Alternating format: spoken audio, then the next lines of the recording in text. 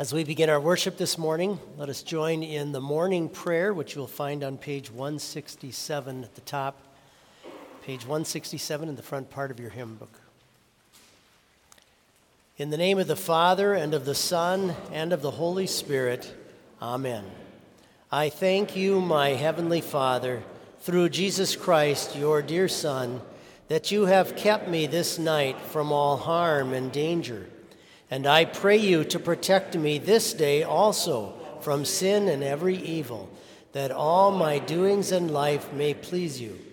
For into your hands I commend myself, my body and soul, and all things. Let your holy angel be with me, that the wicked foe may have no power over me. Amen.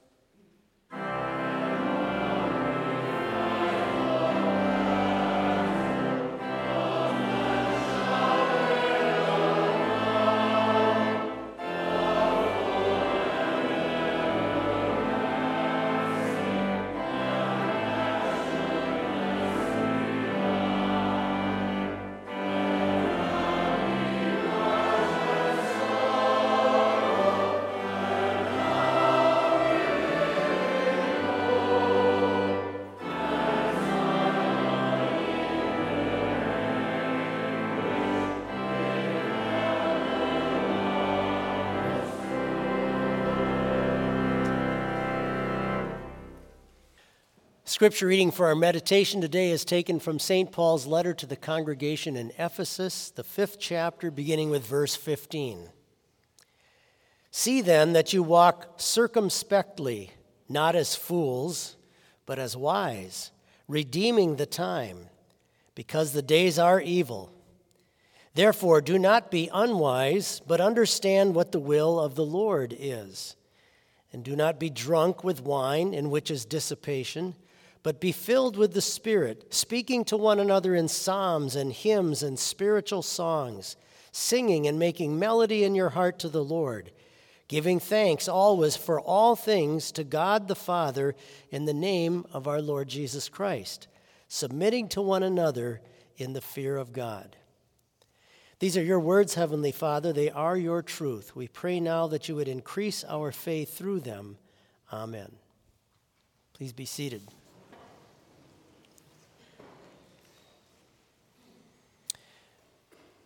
Back in 1937, there were dozens of teenage boys who brought their bicycles over to England, to Great Britain.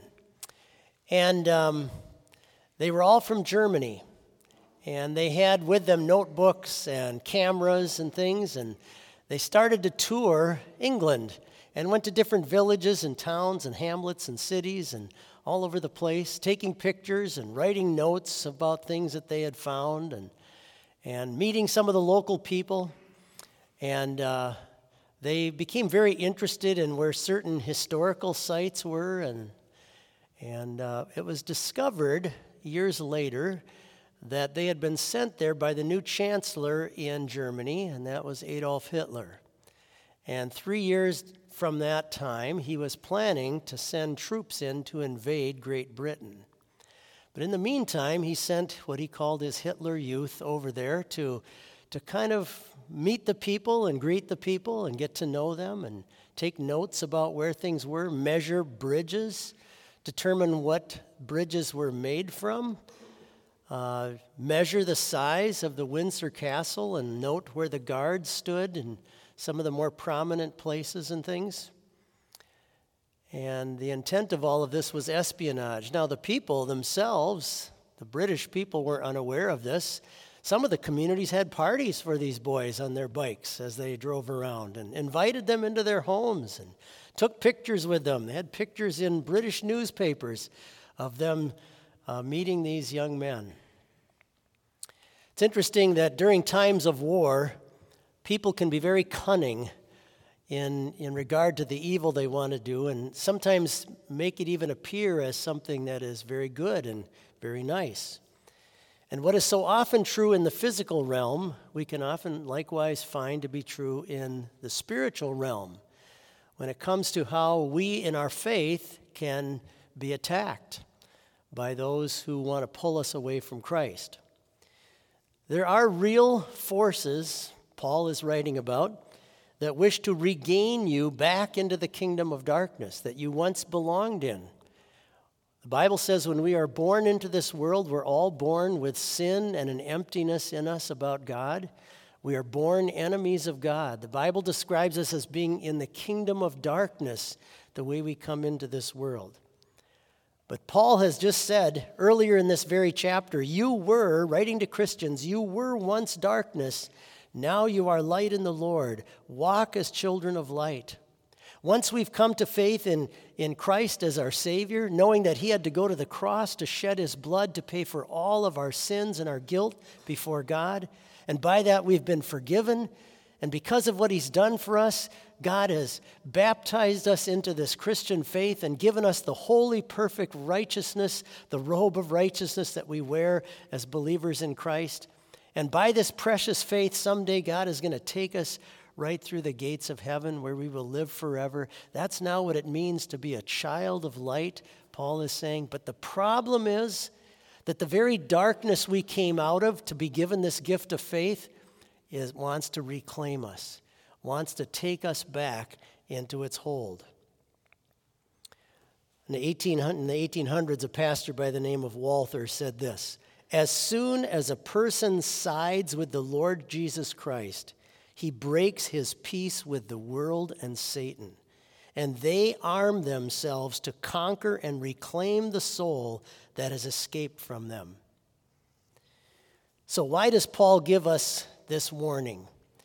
Well, it's a lifelong struggle. It's a lifelong battle. When you've been blessed with the gift of faith in Christ as your Savior, and God has created that in your hearts, you have a natural enemy, 3 of them in fact, not only the devil, but the culture and the world around us that wants to attack and belittle this Christian faith.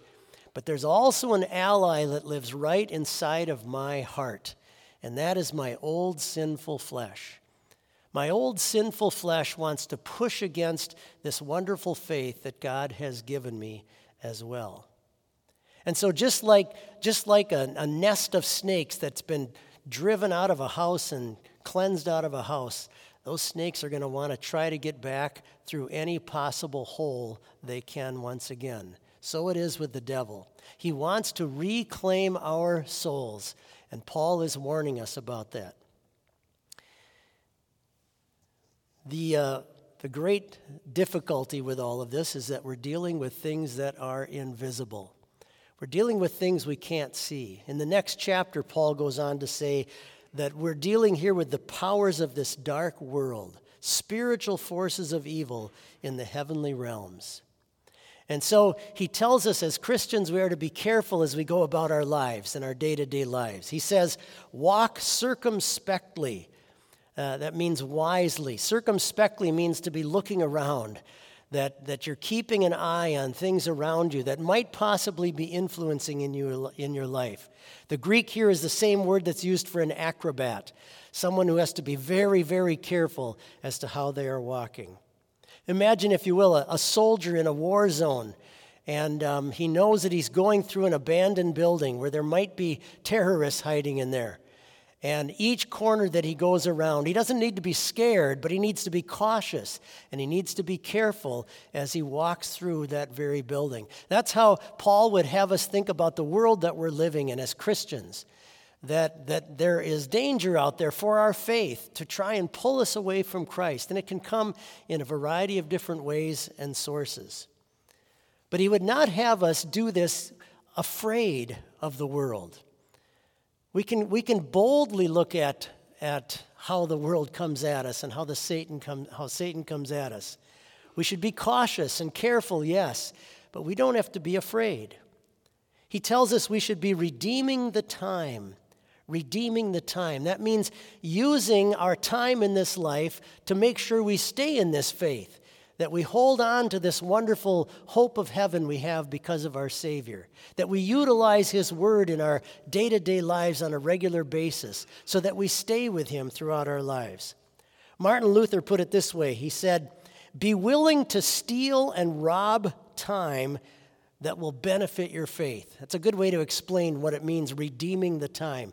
Be willing to steal and rob time that will benefit your faith. Take advantage, in other words, of the opportunities in our lives that will help us remain with our Savior. And then listen to what Paul says. Listen to his directives. Be filled with the Spirit, the Holy Spirit, speaking to one another in psalms and hymns and spiritual songs, and making melody in your heart to the Lord. Worship. Worship together with fellow believers. That's where we strengthen each other, where we encourage each other in our faith. And that music embedded with the Word of God will go down into our hearts and hold on to us. I've talked to many people who on their deathbeds will tell you that it's quite often the hymns that they learned as children that really help them hold on to their faith. He also wants us here to congregate, to make sure to gather together. Among the African Christians in the Middle Ages, in order to depict how God talks about heaven as a land of milk and honey, after you took communion, there was often a little table off to the side that you could go to, and there was some milk mixed with honey, and you would take and drink that out of the same cup as all the people went through together, as a reminder that we're on our way to heaven. What a beautiful picture that Christians have because of our worship together and taking the sacrament together. What we have by faith in this Savior is so precious, our God does not want us to lose it. Christ has paid the entire price for us to enter heaven, and He's taken care of all of it for us by His grace, and He's blessed you and me with that wonderful gift of faith in Him. If you've been following the news in the last few days, earthly Jerusalem is a mess. 700 people have been killed just in the last week or so by attacks on the city of Jerusalem, civilians, many of them. It's a dangerous place. But the new Jerusalem we are striving for, that the Bible speaks about, is one that's away from this earth, the beautiful home in heaven. And your gracious and loving God that has called you into the kingdom of light does not want you to miss living in that wonderful home. Thanks be to God. Amen.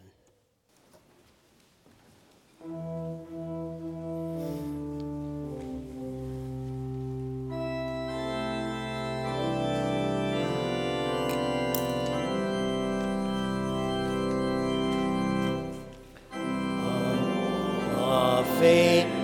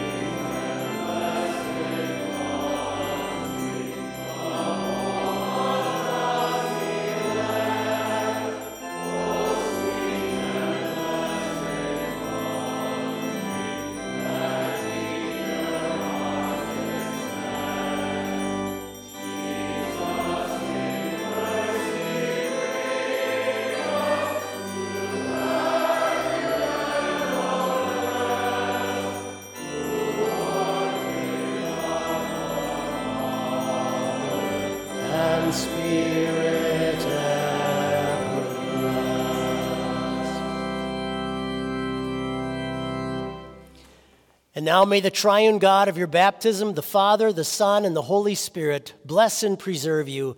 Go in his peace. Amen.